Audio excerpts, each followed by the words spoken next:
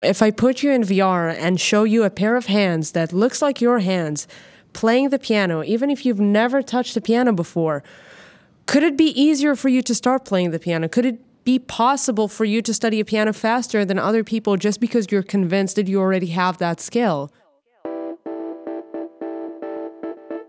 Today on Sounds of Berkeley, we ask, what is real?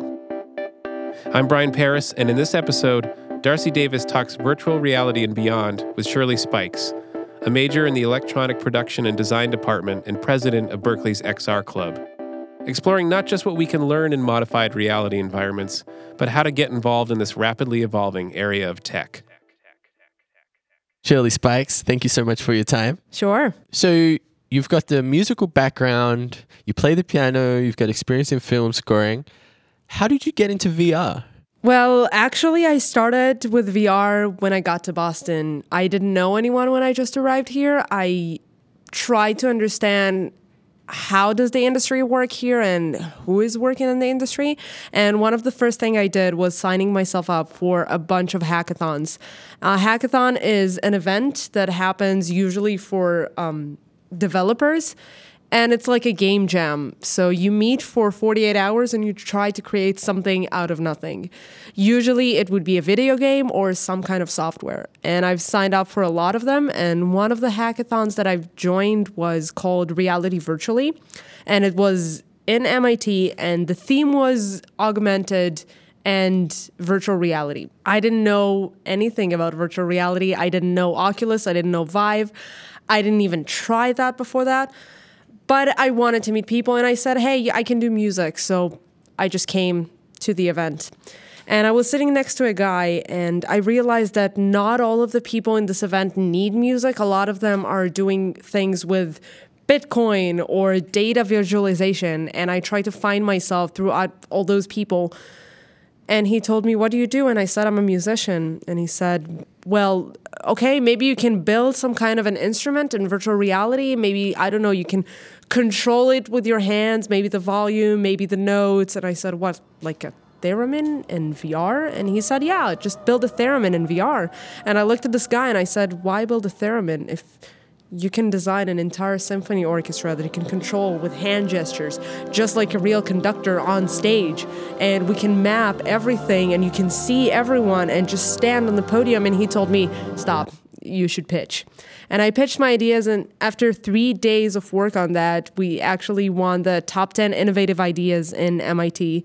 And this is how my company have started. So nowadays, I have my company that is called Virtuo Studios. I also on the advisory board of another company called Mux that is creating synthesizers in VR. I compose music for other VR games. I run the Berkeley XR Club that I started and teaching people the fundamental idea of what does it mean to work in an immersive space? And I also work in the Media Lab at Berkeley in the 150 building and helping them set up all the VR equipment and help students try out VR and AR and MR. Can you tell me about the difference between VR, AR, MR, and XR? I get asked this question so many times.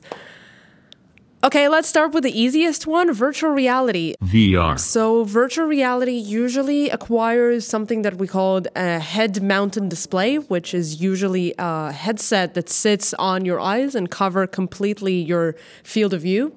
And it gives you another representation of the world, a world that doesn't exist, literally creating a virtual reality.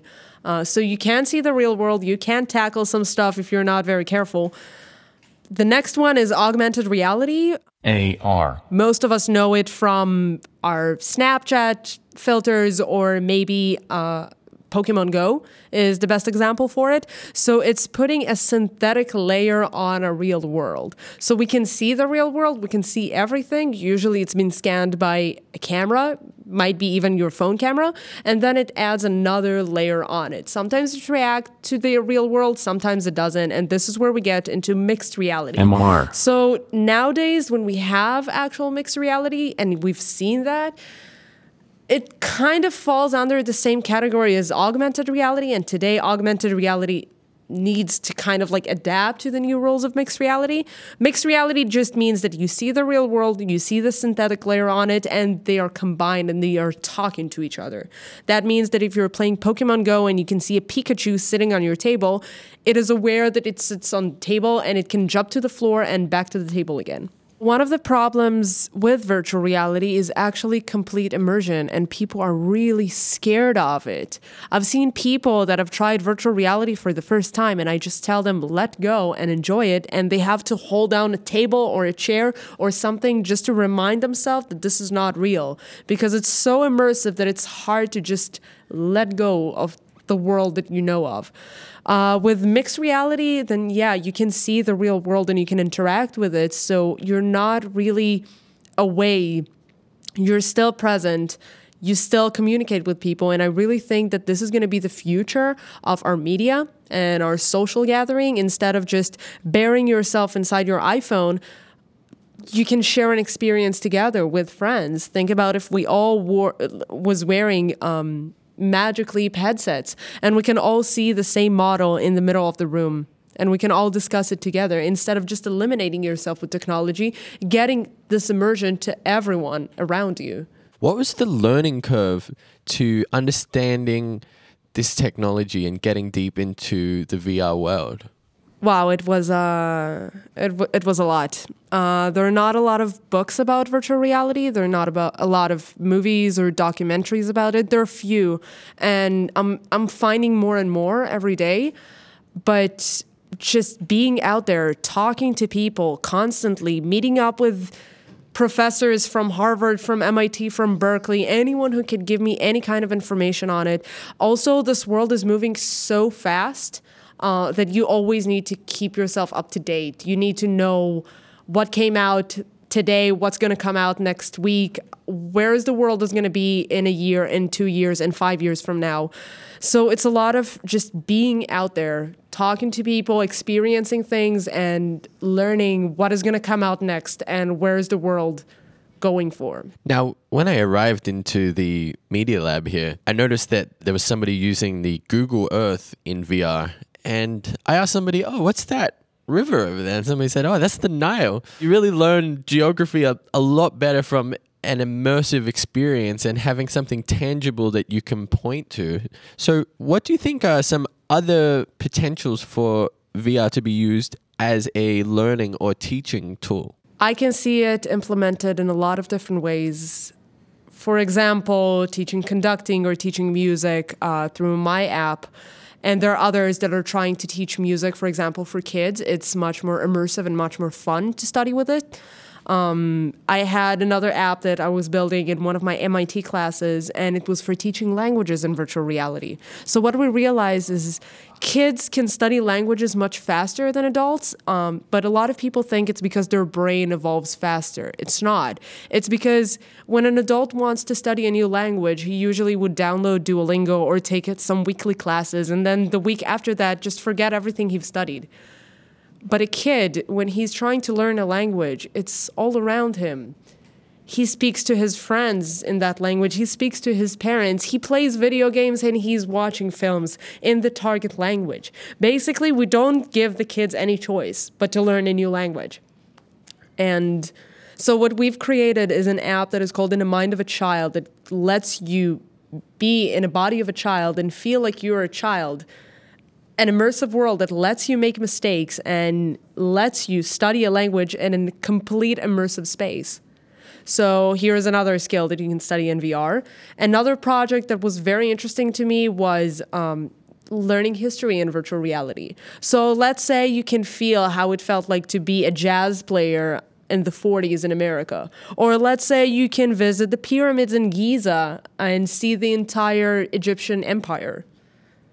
So I can see a lot of different implementation of how you can teach and educate people using the new tools of immersive realities.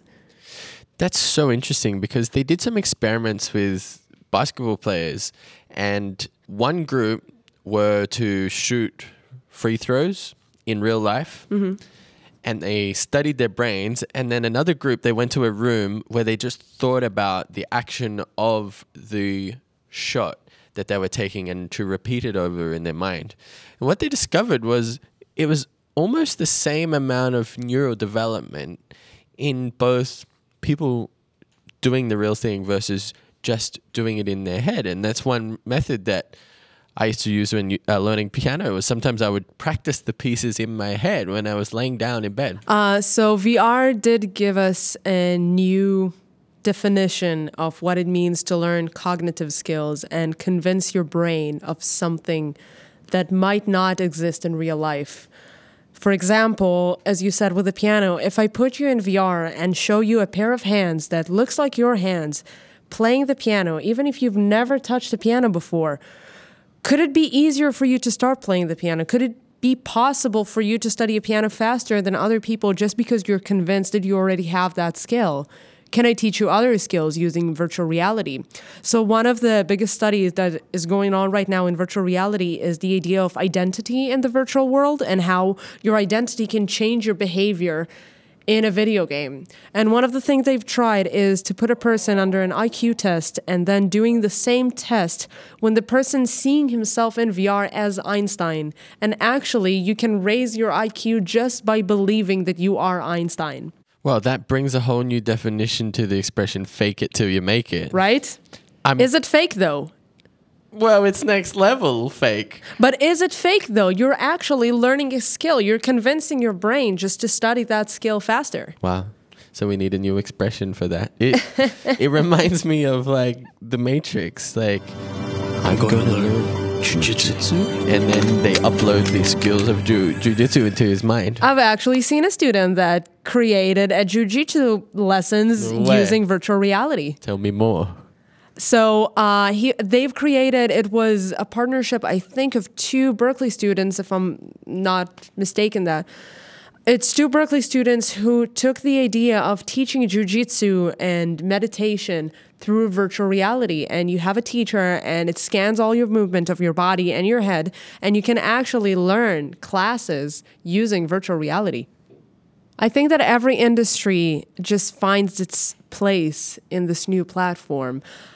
VR is now considered like a new tool for telling stories, a new tool for listening to music, the best empathy machine. And yes, they actually call it the best empathy machines because you can actually be in someone else's body. You can visit places that you would never visit. I've seen people who makes you relate to other people. Like a guy took a story of a young girl from a refugee camp in Syria and just walked you through that. And you feel like you're there experiencing everything with that little girl. I've seen others that are trying to show us the enemy within. So it took 3 places of conflict. One of them was actually Israel and Palestine, and showed you the other side and let you talk to people from that area and ask them questions like, who is your enemy? What are you fighting for? Do you ever believe in peace? Do you think that it would ever stop? And you can talk to the sides and relate to that more than just reading on it from the news. So you can almost walk a mile in someone else's shoes. You can literally walk a mile in someone else's shoes. Hospitals are using virtual reality a lot. Mass General already using virtual reality to treat patients. So this is something that no one could predict, and no one even did a research or tried to do it on purpose. VR can actually treat pain as much as opioids. And now there are researchers and studies trying to replace opioids with virtual reality. Apparently, you're so immersed inside the experience that you forget about your physical body and your physical pain. And they're actually using it for burn victims. Wow, like the next level placebo effect. Exactly. There are other projects of people who use virtual reality to treat autistic kids, for treating lazy eye, by the way, because nowadays we can even scan how your pupils are moving in the virtual world. That means that if you put a child that has a lazy eye for 3 hours in VR and let a doctor actually examine it, it can actually make the child move its eye to the right position where it was supposed to be. That's very interesting because there's a phenomenon called perceptual adaptation, which they did experiments with, like wearing these glasses that flipped your vision upside down. And they noticed that after, I think it was 2 days, your body adapted to that to see things normally. And it's amazing how much potential our body has for repairing or changing, adapting when given the right context to do so. What about as musicians at Berklee, for example, to stand out in your field? Do you think that virtual reality could be a means to separate you from the pack or transcend some of that competition that we face in the music industry? So for me, as much as it's weird to hear that, for me, it's easier to do virtual reality and such complex machine learning and computer stuff and things that a lot of people still can't even grasp and understand. It's easier to do that than to do traditional music because there is so much competition in music. We see it, we feel it every day. And I always say that music is a wonderful thing. It's not a career for everyone. If you're not strong enough, if you don't have the mental capacity to deal with that, to deal with rejection, to show your heart to people and to accept that they don't like you or they don't appreciate your music, it's really hard. For me, it was much easier to go into a new field that no one have touched, no one have prejudice about. There are no rules, there are no standards. You can do whatever you want. You're free to do whatever you want. And not just that, you're the first one to do that because it's such a new world. Anything you do, you're probably going to be the first one who does that. How hard it is to be the best jazz player in the world. How easy it is to be the first jazz player in VR. Just be the first one. No one can tell you're bad at it because no one have done it before you. How can they even judge you? So it seems like virtual reality is going to be changing the world, changing the way we learn, changing the way we play, the way that we listen to music. And you're on the forefront of it. So it's really... I'm really trying. Anyone who is interested in joining us, we have our club, Berklee XR. We're meeting every Tuesday, 1 till 2 in the Media Lab. It's right under the stairs for the library, 150 building. Shirly Spikes, thank you so much for your time. Sure. This episode was produced and engineered by Darcy Davis. I'm Brian Paris, and this is Sounds of Berklee. Our new theme music is You Made Me by alumni band Sleeping Lion.